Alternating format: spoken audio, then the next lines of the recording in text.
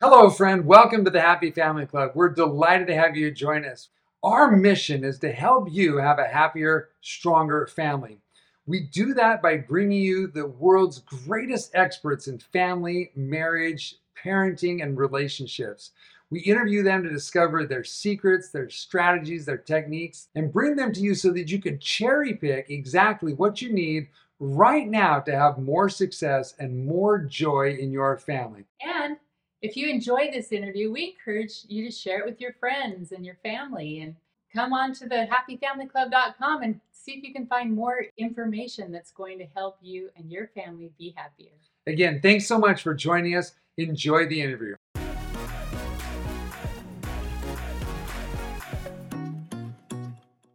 Hello, everybody. Welcome to the Happy Family Club podcast. We are ecstatic. I mean, I can't even tell you how excited we are to have Russ DeVos back with us. And do you want to, we introduced you before, but those who didn't hear your earlier session, maybe Margie, you can introduce Russ real quick. Sure. Russ DeVos, thanks for joining us again. Yeah. Pleasure.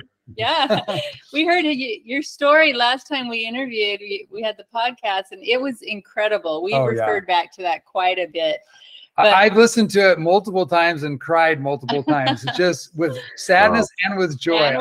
You're just amazing. So, yeah. Russ DeVos, he's a former pastor, award-winning salesman, father of three, right? Did I remember that right? 3 children, yep. And his wife, Heather, out of the Seattle area is where you're at. He's the founder of Catalyst Coaching, which is really focused on helping parents of defiant and delinquent and drug abusing teens. So he has got a lot of great information for us today. We're so excited for you to share some tips and tricks and helps for parents out there struggling with those same kinds of challenges. Thanks for being here, Russ. Yeah. You are welcome. Excited.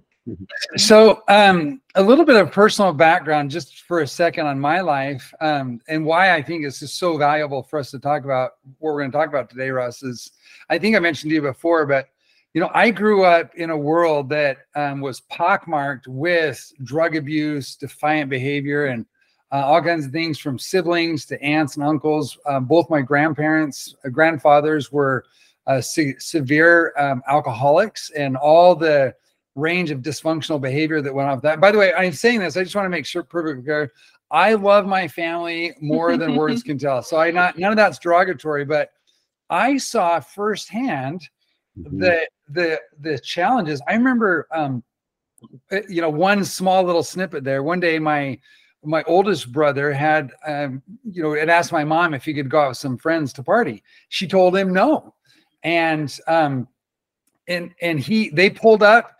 And he started walking out, and my other older brother picks up a baseball bat and runs out and steps between my brother and his buddies, and they get an altercation in which my brother beats him with the baseball bat and breaks his arm. Oh. and my brother still gets in the car, leaves, and ends up, going to the hospital, gets his arm fixed, and then, ended up in jail for some drug stuff.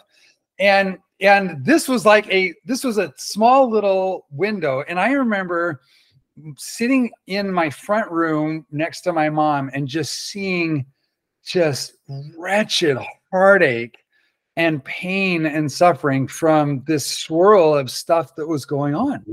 Yep.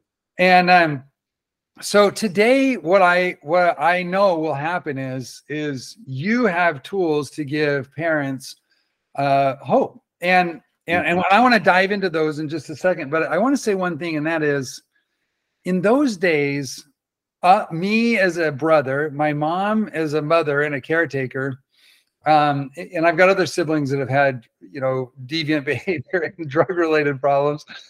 Luckily, for some reason, I personally escaped that, but I didn't escape the consequence of it. But here's the thing, Russ, that I noticed, and that was we all had the best interest in mind. Like, we literally I loved my siblings. My mom loved them beyond measure. We wanted to do what was best for them. And looking back now, 20, 30 years later, I think that we did more damage than good. Right? Because we didn't know we literally, I think that our perspectives and our attitudes were just, we didn't know how to deal with the situation. We didn't have the tools, we didn't have the insights. And so all of our efforts, well-meaning as they were, literally made the problem worse. And I don't know, have you seen that? I'm talking about my family, but I wonder if you've seen that in other families, because you've seen more than I have. He's nodding here. Yeah. I think. Without a doubt. In fact, we were one of those parents for certain. And so one of the major driving premises and driving goals of the Lifeline program that I offer to parents is to help parents become an asset, not a liability to their teens' recovery process. Because as you were just saying, and I just say a hearty amen to it, many parents have a lot of great intentions. They love their kids. They want to help their kids, but the way they help actually doesn't help. There's a book entitled When Helping Hurts. I have it myself back here. That's exactly what it is. The helping is actually hurting. It's actually pushing further into the future the recovery and the process of sobriety and recovery. It's a hindrance, not a help. And so when we work with parents, that's the first premise of this whole course is we're going to help you become an asset, not a liability to your child's recovery. Yeah. And so, yes, you're absolutely right. So I think that one of the biggest challenges there is that there is, well, there's these multi-generational belief systems that, you know, were structured, and there's like the pendulum on each side of, you know, one side it's like, well, you know, we just need to be more authoritative. We need to be dictatorial. We need to clamp down, strict rules. We need to just drop the hammer on this kid, because if we don't, they're going to go crazy. And of course, that, in my view, of course, you might have a different idea, but in my view, that hits the eject button, because the kid goes berserk under the pressure, right? And then there's the other side of the pendulum, which I've seen in a lot of people, and that's the unconditional love, c'est la vie, whatever you're gonna do. We love you no matter what. We'll just support you no matter what, and just, you know, and we'll just enable and facilitate you till you're dead, and we'll love you the whole time, and we'll go and you know, it's like I've got two siblings that have passed away, one definitely with drug related stuff, and I think we loved him right into the ground. I mean, I don't mean that crass. I just, you know, it's been 23 years since he passed away, but so we have this spectrum, and I think that there's multi-generational, from, you know, baby boomers, let's be super strict and beat our kids, to the hippie generation, let's like not do anything, and it's all swirled up in this weird convolutions of stuff. And we're the parents now. It's like, well, what do we do? So I wonder what you see in terms of mindset and perspective and belief, like worldview, and how do we counter that? Yeah. Oh, well, let's start right at the foundation. With the Lifeline course, it's 3 stages. And I view it literally like building a house. Yeah. And any house that is going to be solid has to have a solid foundation, right? And so what is the foundation? You know, I'm speaking from the perspective of a parent dealing with a delinquent or defiant or drug abusing child, but this really applies to every parent. Yeah. And so the first principle, the first paradigm, mindset that we instill in parents is this: you must anchor your hope for your parenting in God alone. Now, I love the fact that I can speak as a person of faith on this podcast, because this is just so paramount to our journey. Because here's what I was doing and what I've seen so many parents do. First of all, we hook our wagon to outcomes or sources. Now, let me explain that. Our hope really is wishful thinking, but it's linked to how are our children doing? How are they progressing? What is their behavior? If they're battling drugs or alcohol, are they becoming sober? And we link our hope to their behavior. Yeah. And if it's good, we're up here. If it's bad, we're down here. And so we get on this emotional roller coaster of our hope rises and falls based on things we have no control over. Mhm. Or can I pause you something right there? please, I just want to say, I just had this aha moment. It's like, one thing I've learned about deviant, people and drug addicts is they are awesome at manipulation, and they get these patterns, and I'm probably jumping ahead here, but like, holy mackerel, like I saw, the drug addicts just twist and manipulate this up and down to their own gain. Anyway, so sorry, that was just like, I just had this light bulb go off. It's like, oh yeah, yep. Okay, go ahead. Agreed. Just to give you a little sense of what we call in every relationship, and this is really kind of going out in the weeds for a second, but we'll bring it up. That person, and usually there's one parent or another, sometimes it's both, but typically there's one parent who is more easily manipulated than the other. And of course, that's where the deviant, defiant, whatever kind of child, they go right for that person. We call that person the weak gazelle. The weak gazelle. They're the one in the pack, that the lion has watched and said, I can track this one down. I can hunt this one down. They're the weak link. Yeah. And they always go for the weak gazelle. And so we're always telling parents, don't be the weak gazelle. Don't be that person.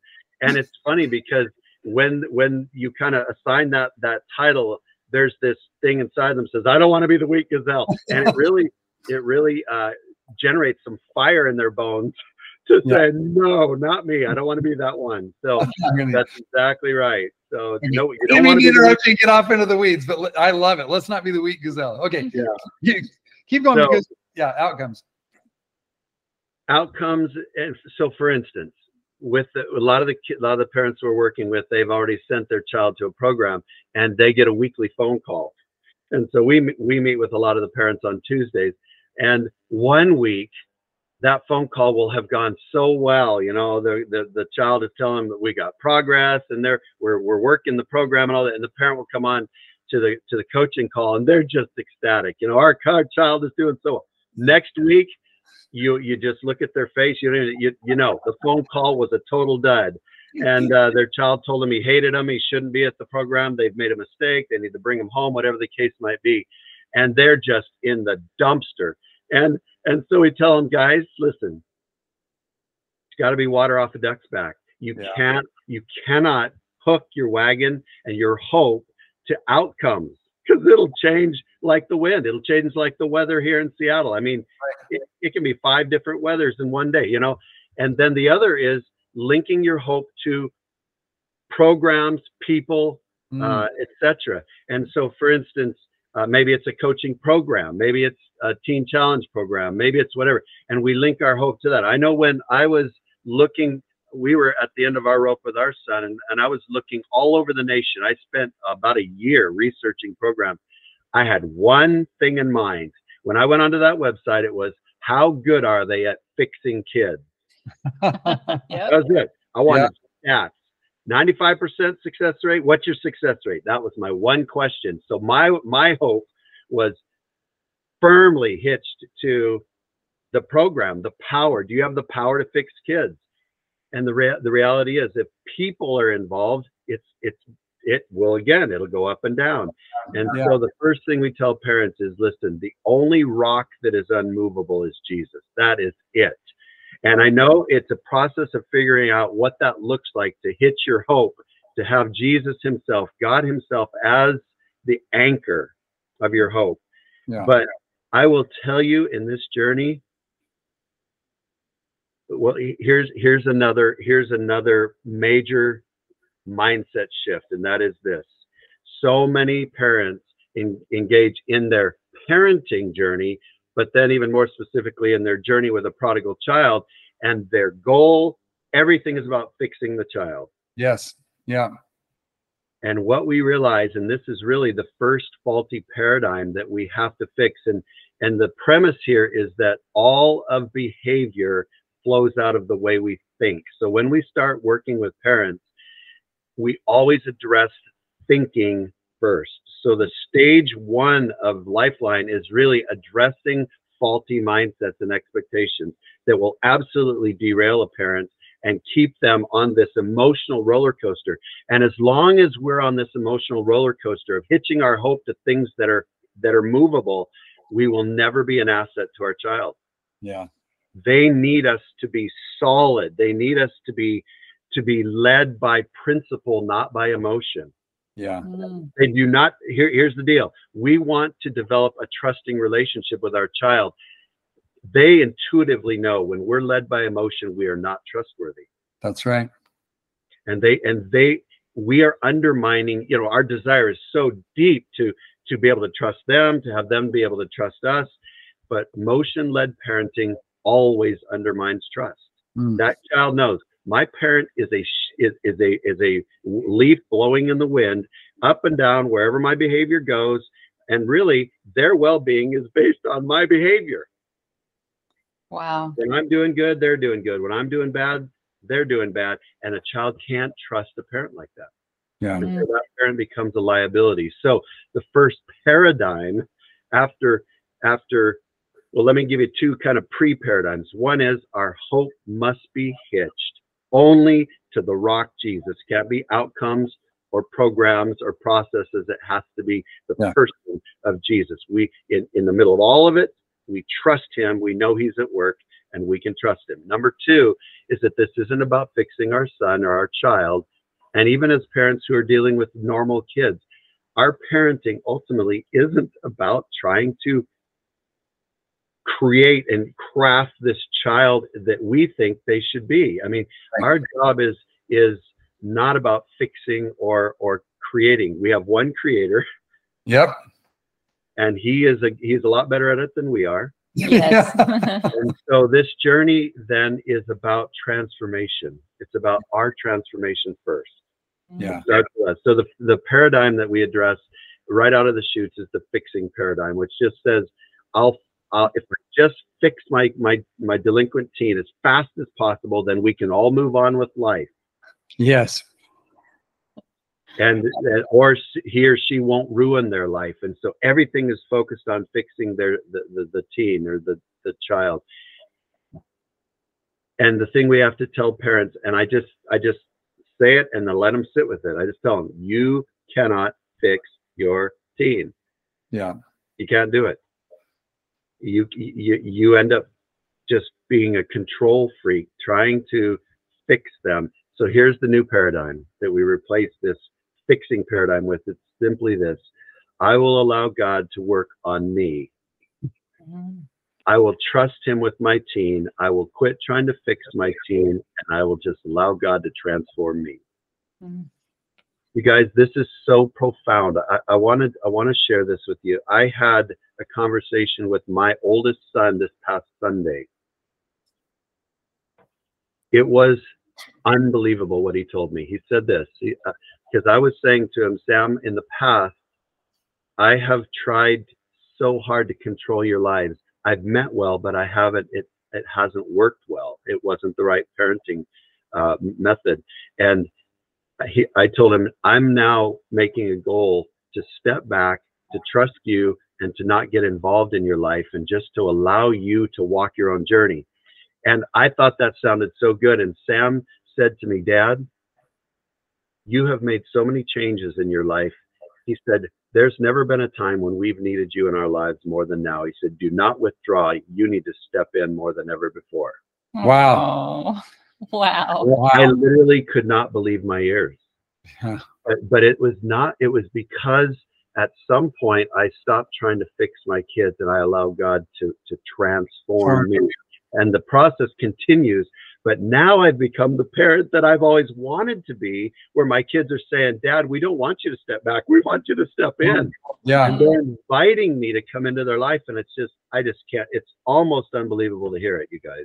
So awesome. I just want to stand up and cheer. Yeah. It's so amazing. I know. And you know, the thing about this is, I want to point out two things that you said. Number one, God is the creator and he's just way better at it than we are. And it is so true. He knows all the elements and he understands with his infinite wisdom how everything fits together and where it needs to go. And I think also this idea that we are the parent and have to fix this child. It's like that sort of has this premises of like ownership, like we own this child and they're our responsibility and we have to fix them. And if we don't, then it looks bad on our stewardship. And it's like, well, hold on, wait a minute. Actually, this is God's child. And absolutely right. You know, and we get to run this amazing race called life with them and be a guide and a loving mentor with them, but we are not fixing them. We're not correct. You know, it's like, and I think that so many parents wrap up all their identity in their child's behavior, right? So one of the hopes that they're pinned on is, will their child be good? Will they be a great citizen in the world? Will they be whatever, right? Whatever they're thought of as what that kid should be. And whether it's a doctor, lawyer, ditch digger, like they have their hopes pinned. Yep. And just to reemphasize one of the things you said, Russ, that I loved, and that is, there's really only one unchangeable, imperfect being. And I promise you, it's not me. It's not 100%. And even my wife, I say Margie is practically perfect in every way, which is true, but there is the practical part, right? And so if we have, just to reemphasize what you're saying, if we have our hopes pinned on a human being or a program created by a human being, it's going to be fallible. It's going to make mistakes. It's going to have a weak link somewhere. It will let us down. But God never, he cannot, it will not happen that he will let us down. And so that's so good to hear that. Isn't that, that's just a powerful statement. It is. And it's like, we just have to have that fixed in our mind, because anything else, we're just, you know, we're building the house on the sand, as Christ warned us against doing, right? Yeah. And that's exactly right. Let's not do that. Agreed. Agreed. And it's so interesting because you segued perfectly into the second paradigm, and that is, I call it the responsibility paradigm. Okay. I'm responsible for fixing my son. Now, what's the difference between the fixing paradigm and the responsibility paradigm? Paradigm number one assumes that we can fix them. Right. Yes. And we got to dispel that. You can't. Yeah. But then there's this, I'm responsible. We feel this heavy responsibility for our kids. And the second paradigm shift that we address in the paradigm that is faulty is that I'm responsible to fix, to save, etc. I'm responsible for them. And that just puts this massive, literally crushing load on us that we were never meant to carry. Now, without getting into too much detail, one thing that we do teach are the 4 phases of parenting. So this is not exactly scientific, but they're all C's. I'll walk you through them real quick. 0 to roughly 3, you're the caretaker. You are pretty much taking care of everything in those years. Right. Yeah. Then you transition into what some would call the cop. And there's a lot of teaching boundaries, and there's a lot of verbal teaching, and there's a lot of no's. Oh yeah. As you teach the kids, you know, this is okay, this isn't okay. Here's where you end, here's where others start. And you're teaching what is right, what is wrong. A lot of moral teaching. But then you transition, and here's where I blew it. I didn't transition. You stayed the cop? I stayed the cop when I should have transitioned to about 13, when they're becoming young adults. And our goal as parents isn't to keep them around us for our life. It's their arrows to be shot out into the world, you know, to be effective in the world. And so the third C then, or the third phase, is coach. About 13 to 18. That's still those junior high and high school years. Now, what does that mean? A coach is still very, very involved in their kid, in the life of the athlete. You know, if you look at it as a team, they're very involved, but they're on the sideline while the child is, or the player is out on the field, if you will. And what does the coach do? The coach doesn't run out if he sees the team lining up wrong. He's going to let the flag fly, and then he's going to help them. How do we overcome the failure? He allows the child to fail. And as in that phase of right between junior high and high school, and that age, as parents, it's less words, more modeling with our lives, and allowing consequences to do the teaching. Mm-hmm. And then we're there as a coach to say, okay, why didn't that go well? Or why did that go well? Because consequences go both ways. They can make good decisions, great consequences, not so good decisions, bad consequences.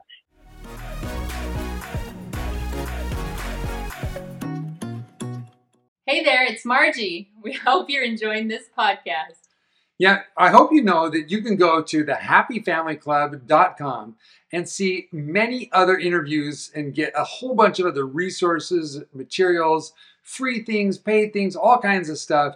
There's an entire membership there where you get exclusive access to all of our best tools and resources. Our mission is to bring you the world's best resources and insights from the world's best experts so that you can have a happier family and have more joy. So go check it out, thehappyfamilyclub.com. Now, let's get back to the interview.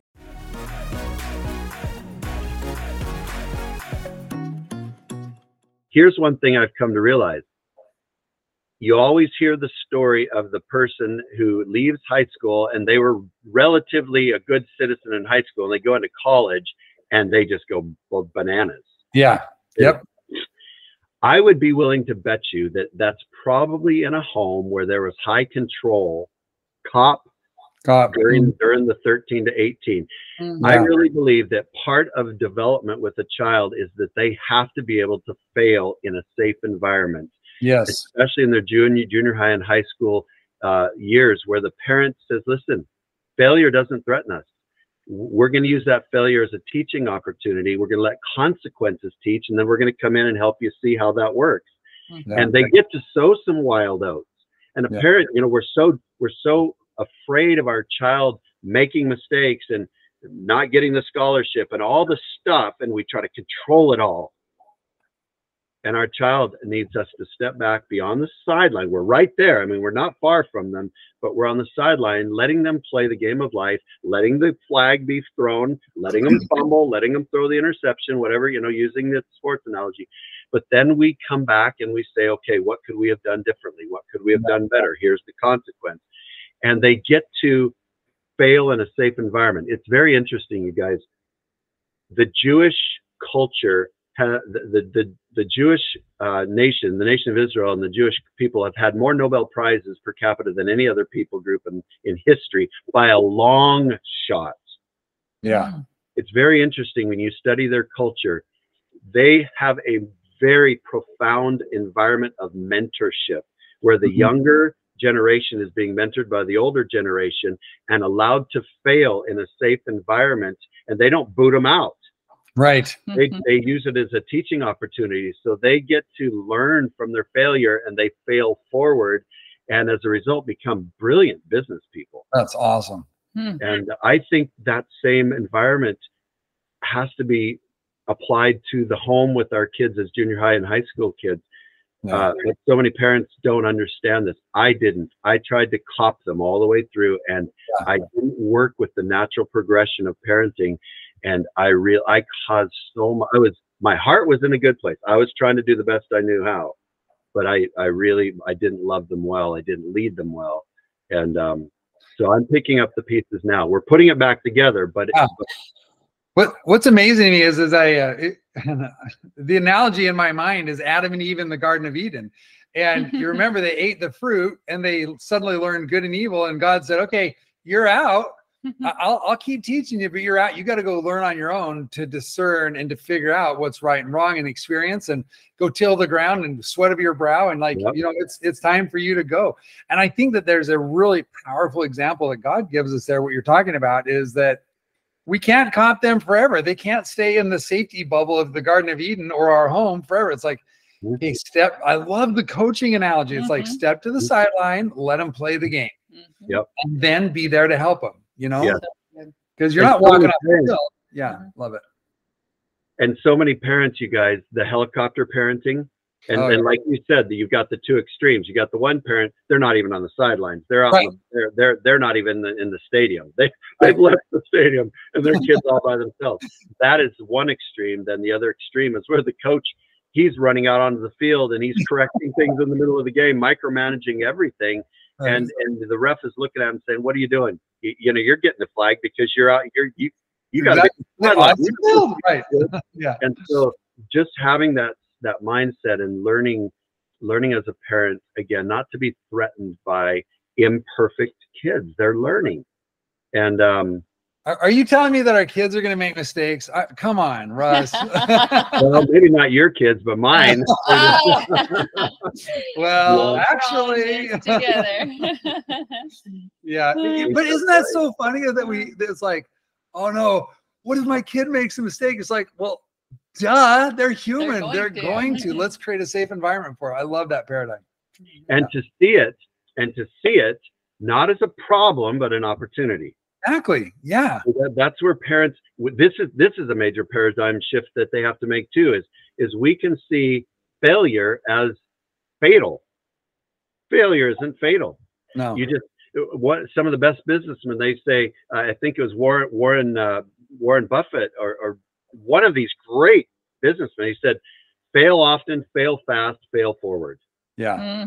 Fail often, fail fast, fail forward. And they have no fear of failure because they see it as a learning opportunity. Exactly. Mm-hmm. Yeah. And I think as parents, if we can see these things, even with, you know, most recently a setback with our own son's recovery, to be able to apply that and say, listen, this is a learning opportunity. Totally. Mm-hmm. For us and for him. This is not a problem. This is an opportunity. What do we still have to learn? How can we still grow? We're clear that our faith isn't fully developed yet. That muscle still can be stronger and a lot stronger. And we don't see it as a problem, but it's an opportunity. And so yeah.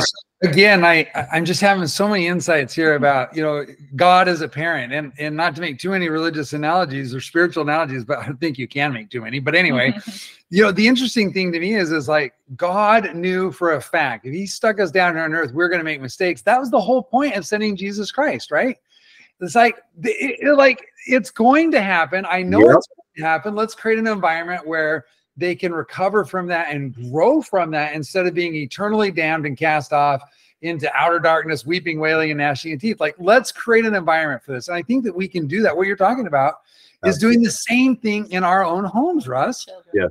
With our children, right? Yes. And we don't do marriage counseling here, but with spouses too. I mean, like the whole environment, right? It's like, okay. Yep. By the way, what's the fourth C? Yeah, good question. Number 4 then is counselor. Oh yeah. Mm-hmm. And so give a sense of what that looks like. Coach is right on the sideline. Mm-hmm. A counselor is not on the sideline. A counselor is even further withdrawn in a sense. Yeah. And a counselor, you don't go out in the streets trying to find your clients. I mean, there's some marketing, obviously, with every business, but a counselor, you come to a counselor. You approach a counselor in your time of need. Yeah. And so, for instance, now I'm really, really embracing that role of counselor with my kids, where, and I'm trying to really respect their space as adults. Yeah. And interestingly enough, what my son told me this past Sunday, that Dad, we need you in our lives more than ever.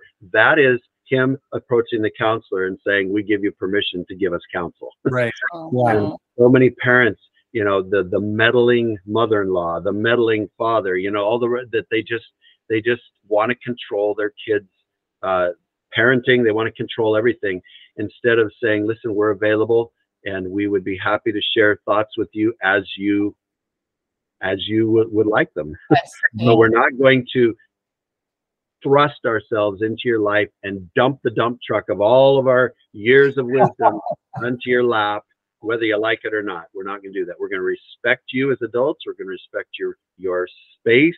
We're going to respect your family, your marriage, etc. But we're available as counselors should you need us.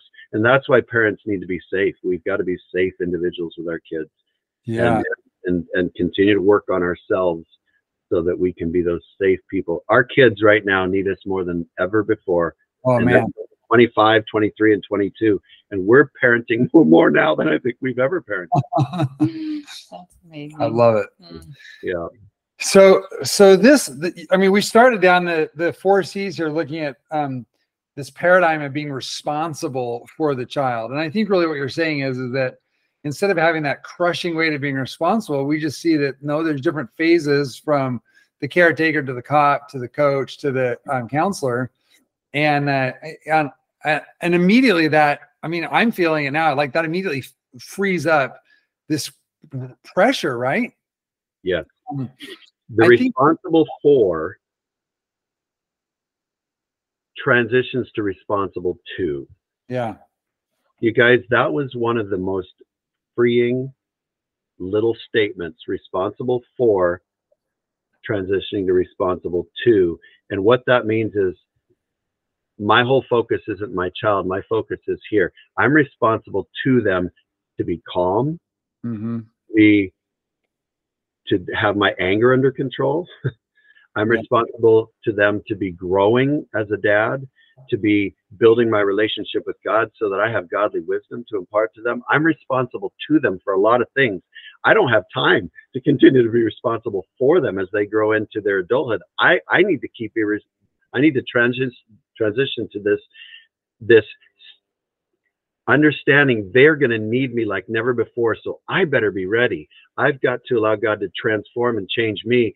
I'm responsible to them to be a growing man, to be a wiser man than I was a year ago, a month ago, to just continue to grow, because they're going to be looking to me in their later teen years. And then as they pursue marriage, as they are parents, they need me to be wise and to be solid and to be principle and biblically driven versus emotionally driven. So, yeah, we're responsible to them, not for them. Wow. And that really helped me so much. Oh my goodness. I just realized I need to get in my office and just wrestle it out with God and let him change me. Yeah. And the other, you keep saying that, which is so interesting. Like, we have to let God transform us. It's this transformation of us and our journey. And what I think is so powerful about that is that at the end of the day, we really cannot change our children. Just the same, like, I can't change Margie. And I think of the analogy of, like, we love gardening, vegetable gardening and stuff. And I can create an environment for that seed to grow. That's right. But do I really have any idea how that seed grows or how to make it grow or make it, like, the actual reality is no. I can only control me, the seed's going to do. I can't control all the bugs. I can't control all the weather. There's like 1,000,000,001 things, but I can control me. And so that's what I hear you saying is, like, look, take yourself to God and get square there. Let that transformation happen. And then you and he can partner in the parenting process, right? This responsible to concept. It's awesome. It's exactly the truth. Here's what a lot of people think. They think, for instance, in a marriage, they think, I'll ask couples this. I'll ask them, how many people have to change for your marriage to change? And I mean, I would say 80% will say both of us have to change. Yeah. I tell them, well, that sounds maybe most obvious on the surface of it, but that's not the case. No. If even one of you changes by 5%, that marriage gets better by 5%. If it's a positive change. So with our kids, so for instance, with our son, while he's at his program, literally getting worse. Yeah. So he came out of his program 11 months later, and he plunged into drug abuse. But while he was doing that, my wife and I were working on ourselves for 11 months without him in the home at that point, and we did dramatic and radical changes. And became unified as a couple. I mean, things we had struggled with for years. So when our son got out of his program and came home, he came home to a completely different home. It was like when he went to his program, our yard was a junkyard. His yard was also a junkyard. So both of our yards were a junkyard. But when he came home, our yard was clean. The broken glass and all the rusted out auto parts and all that, they were all gone. They were clean. Yeah. He came home to a home where there was peace, there was unity. There were two people who were learning how to control their emotions, how to trust God, how not to be reactive to behaviors that weren't right, to a plan where there was clear boundaries, clear consequences. I mean, he came home to a radically different environment. Yeah. And it changed everything. He chose a month and a half after he got home. He knew mom and dad are a wall. They're not going to separate them. They're a wall. This plan is very clear. And he just said very simply, there was no emotion. A month and a half later, he said, I'm going to be leaving because I don't want to live under these rules. Yeah. And I know that you guys are going to enforce them. And there was no drama. Yeah. No yelling. There was no, that would have all been the case in the past. Oh, yeah. It was, we hugged him. We prayed over him. We blessed him. And out he went down into the far country to basically start his journey of self-destruction. Yeah. Well, and in the process, look, number one, you couldn't have stopped that self-destruction process anyway. Number two, you have to stay and become that counselor and be anchored to Christ. That's right. And I think that's what a lot of parents need to understand and hear is that in the story of the prodigal son, which I know you love, yep, the dad did not go running out, chasing and tracking him down and begging him to come home at every step and counseling about how to spend his money and to not do this drug or not do that. And likewise, when he ended up in the pig slop, the dad wasn't out there scooping him up. The dad sat on the porch, waiting and watching. He was ready when he came back. That is so profound. And the thing about it is that in my belief is that whether in this life or the next, they'll come back because they want to connect with God. They want to connect with parents and family. They might not fully repent and change, but they want to come back. And I've seen this in my own family with some of the things I talked about. It's like there's these moments in time where it's like, you know, I had an experience a couple weeks ago where one of my siblings and I connected with each other, and it was unbelievable experience. Yeah, we don't have time to talk about it, but there was a brief outreach of him to me because we've stayed solid. And he was like, man, maybe one day I'll get back there. And I was like, okay, look, this is a touch point. I'm grateful for it. And then, you know, he returned to his life. I returned to mine, but we're still here and he knows it. Yep. And I think there's an amazing power there, right? There's exactly right. So we can't and we won't if we're parenting biblically, healthfully, we're exercising the tough, healthy love that God exercised in the story of the prodigal son. Yeah. There were 6 distinct steps down into the pig pen in that story. 6 distinct steps. Here's what we see with parents, and I walked them through. This is lesson number 3 of Lifeline. I walked them through all 6, and I share the story, and then we have a very clear action point. Don't go after your child. Number 2, stay right on the porch, as you said. Stay on the property. Stay on the property. Stay on the property. Stay on the property. Yeah. And the last one, I believe it says, no one was giving him anything. Yeah. Yeah. And I'm convinced in that story that he, at some point when he and that hog were nose to nose fighting over that, he saw himself in that pig and said, exactly, that's my reflection. That is who I am. And it said he came to his senses and he got up out of there. And then there are 8 very clear indications of what heart change looks like when a prodigal comes home. And it's a beautiful thing. And it's beautiful. Okay. I'm going to pause you because I think that's like a whole nother interview, or we put a seminar on and you come and teach or something. But that sounds like a whole program. That's like a beautiful net. And I think you mentioned to me that there was 3 or 4 or 5 paradigm shifts, and I think we've talked about 2 of them. And can you share 1 or 2 more with us? Because I'll do it quickly. Yes, I'll do it quickly. Number 3 is the perfect recording. Go ahead. Number 3 is the perfect solution or the quick fix paradigm. In other words, if we deal perfectly with this situation, it will resolve right away. There is some sort of a magic formula for this situation to be quickly fixed. And, so many parents, they fall into that. And what I tell them is this, guys, what has taken years to get tangled up won't get untangled overnight. Yeah. You've got to let go of this quick fix mindset. So the new paradigm is simply this: I'm in this for the long haul. no matter how long it will take. Lord, I trust you. That's Oh, really it. It's Mhm. God. It's not about where's the finish line. That's not our business. That's God's business. That's Our right. business is to say, I'm in it. I'm hitched to the Lord Jesus, and I'm with him for the long haul. That's And right. no quick fixes. So that's the third paradigm. And a lot of parents, that rocks their world, but they Oh, yeah. have to get over this quick fix. It's going to be just over very quickly, or else they just spin out in depression, disillusionment, despair. They go into despair. I just want to comment on something on that. I think that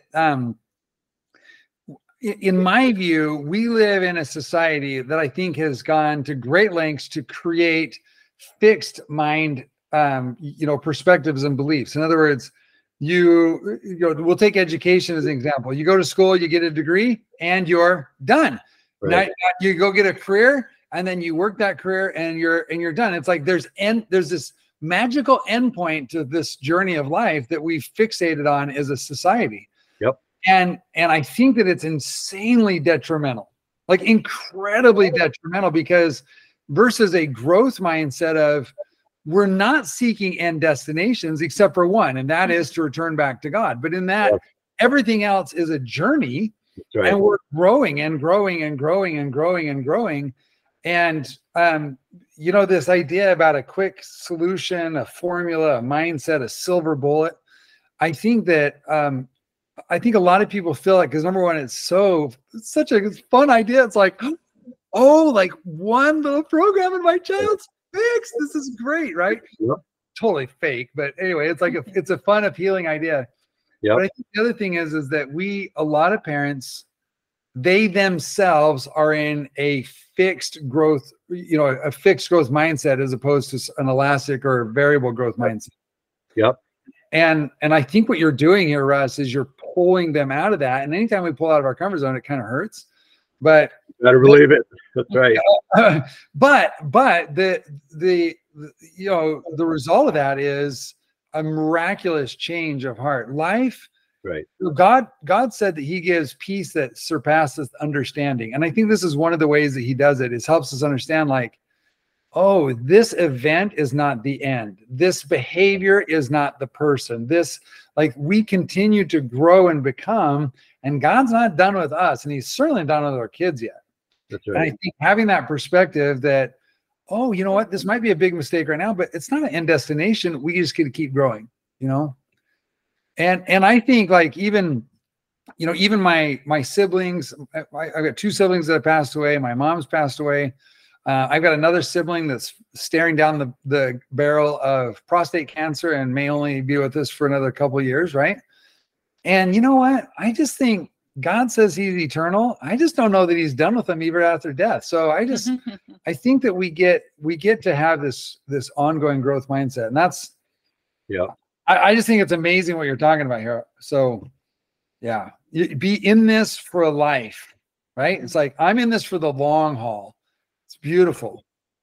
One thing is, you look at all these paradigms that are faulty, almost at the base of all of them is control. Yeah. We want to control, we want to control our kids. We want to control their behaviors. And then when we realize we can't control our kids, we want to control the timeline for when they get fixed. and then paradigm number 4 is the guarantee paradigm. Well, we sent them to private school, Christian school, took them to church. We were great parents, blah, blah, blah. That's a formula, the formula/guarantee paradigm.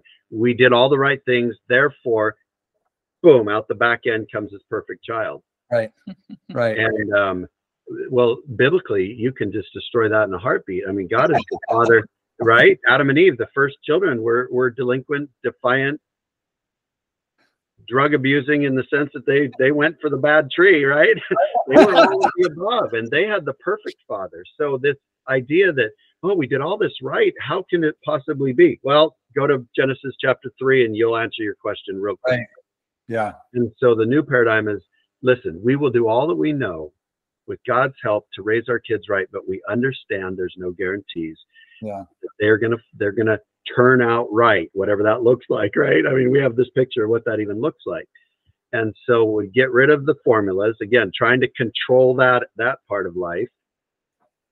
And then the fifth paradigm is it's my fault paradigm. And this one says, I'm the one responsible for my prodigal teen being messed up. It's all my fault. Wow. And so the first one is I've done everything right. They should turn out right. This one is I've done everything wrong. It's all my fault. And here are three major offshoots or bad fruits of that. Number one is depression. Yeah. When you start taking blame, you live in depression. That creates a sense of finality and hopelessness. This is all there is. It's nothing we can do about it, and despair. Number two is distraction. It weighs us down and clouds our view, because people who are busy focusing on who's to blame and all of that, they're not getting busy finding a solution to take things forward. They're just distracted by their own shame and guilt. And then the third is debilitation. When we're all loaded with guilt and shame about it's our fault, we allow the teen to see themselves as a victim of us. Yeah. We victimize the teen. Yeah. And then with us as parents, and you see this in King David's life after he failed so terribly, you look at his parenting with his kids, it was horrendous. Yes. I'm convinced that King David never, ever truly understood that I blew it and I'm going to fail forward. He lived in that failure and allowed his children. He didn't step in as a strong leader into their lives and say, this is not right. He was very permissive. And so when we live under this, it's my fault paradigm, we're debilitated as parents, and we become weak, and we let our kids off the hook, and we don't, because, well, who am I to say anything? I've blown it so badly. I've blown it, right? And it just destroys us. It destroys might be it really debilitates us as parents. Yeah. So, well, and we also we're teaching our child that they are not responsible for it. Like, oh, I would have turned out right, but Dad told me so many times that I'm actually his problem. So, I mean, clearly I don't have to have any responsibility for my own life. Right. And it changes everything up. You know, it's interesting. You know, this twofold idea that I did everything right and I did everything wrong, and there's formula based and there's quick fixes. I keep thinking of the phrase where God says he's the Lord of the harvest, right? And really the outcomes are not our job. That's right. He tells us to thrust our sickling. He tells us to go to work. He tells us to do what we can do, but he's really the Lord of the harvest. And he's going to produce what he needs to produce based on. The other thing that I think of is like, I actually have no idea who God has ordained my kids to be. And I have no idea what their journey needs to be for them to become that. I really don't. Yes. I'm not omniscient.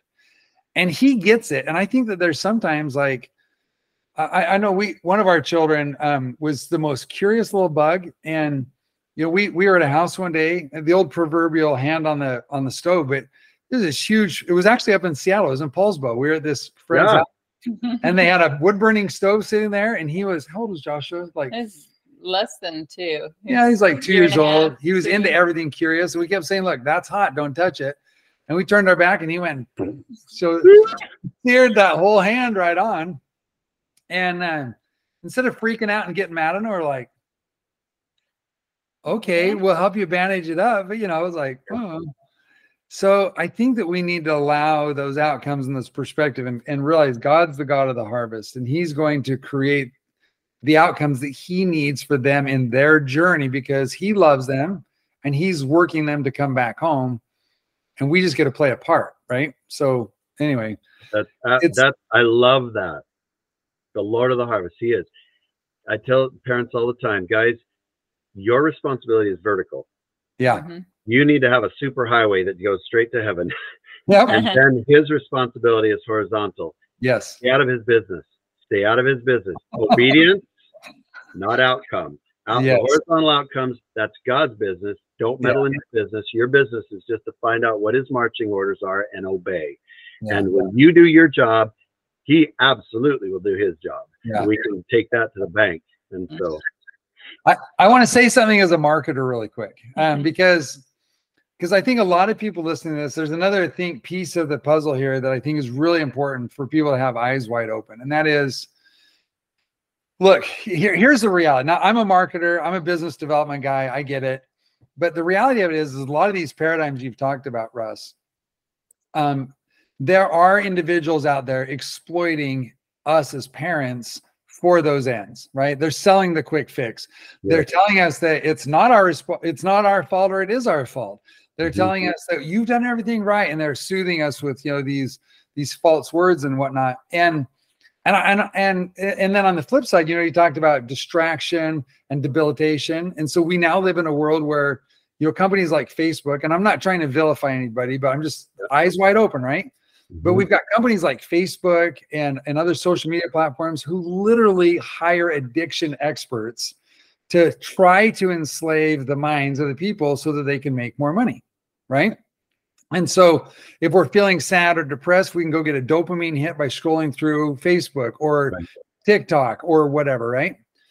Now, I'm saying this because I think that those technologies can be used for good. I think that there's some neutral stuff there, but I also know that there is an enemy to our souls, and there is there is a power that wants us to be depressed and distracted, or feel like we're omnipotent and it wasn't our fault, and all these things that are not godly, and it wants to destroy our life.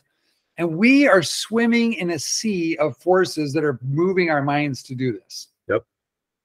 And what I want to say to parents is that just go into this whole thing with eyes wide open. What Russ is, you know, Russ, what you've talked about here is truth, and the truth will set us free. Yes. And we don't need to fall prey to all of this stuff. You know, it's like what you said, like, all I did, I was running around the country looking for the guy who had put on his website that had a 95% success rate, right? Well, you were vulnerable to these marketing tactics. Yeah. And, you know, and in the long run, in some ways, I think it probably hurt you and your family. And not to say that we shouldn't buy programs, because I think that in some cases we should. Not to say we shouldn't have help and coaches and counselors. I'm just saying, let's just be aware that the hope is not pinned on those. It's in God, and sometimes God will use those things to further us on our journey. That's right. And that's a great balance, because there are good things, but I started with a couple last night who their 12-and-a-half-year-old daughter is King Kong in their family, and they're scared to death of her, the only child. And I told them, I just said, you guys, listen, I'm going to pour everything I've got. Yeah.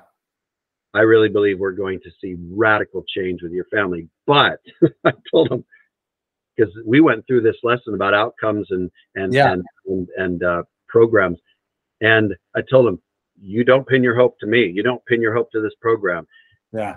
Your hope must be pinned to the Lord Jesus.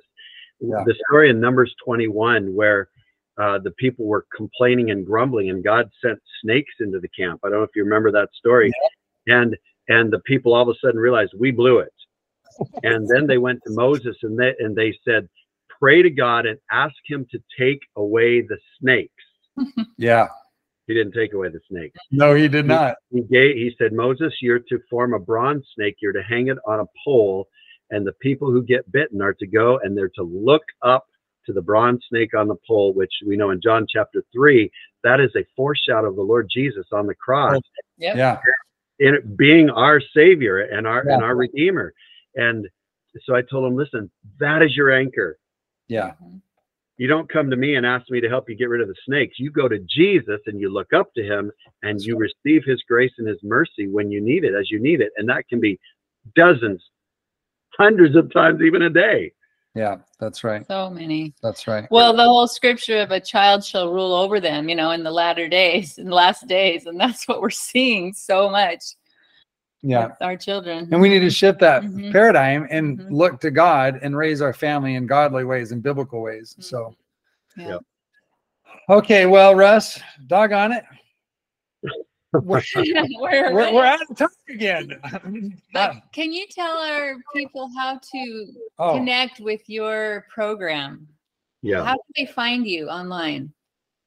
I think the simplest way is to go to my website, catalystcoachinghq.com. Catalyst Coaching HQ, as in headquarters, .com.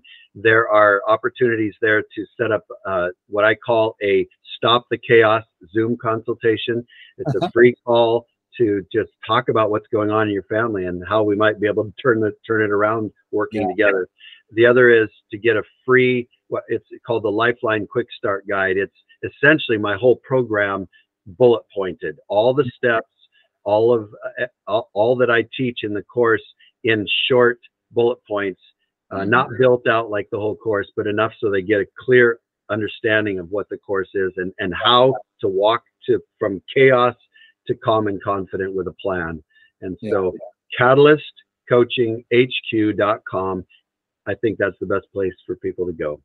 Awesome. I love it. Well, So Margie and I are !, bold, all caps, encouraging people to go and to check that out, especially if you're facing this situation with a delinquent or, drug abusing child or some sort. And again, I started this off talking about the challenges that I've seen in my own life with siblings and relatives and family and the way that that's hurt them.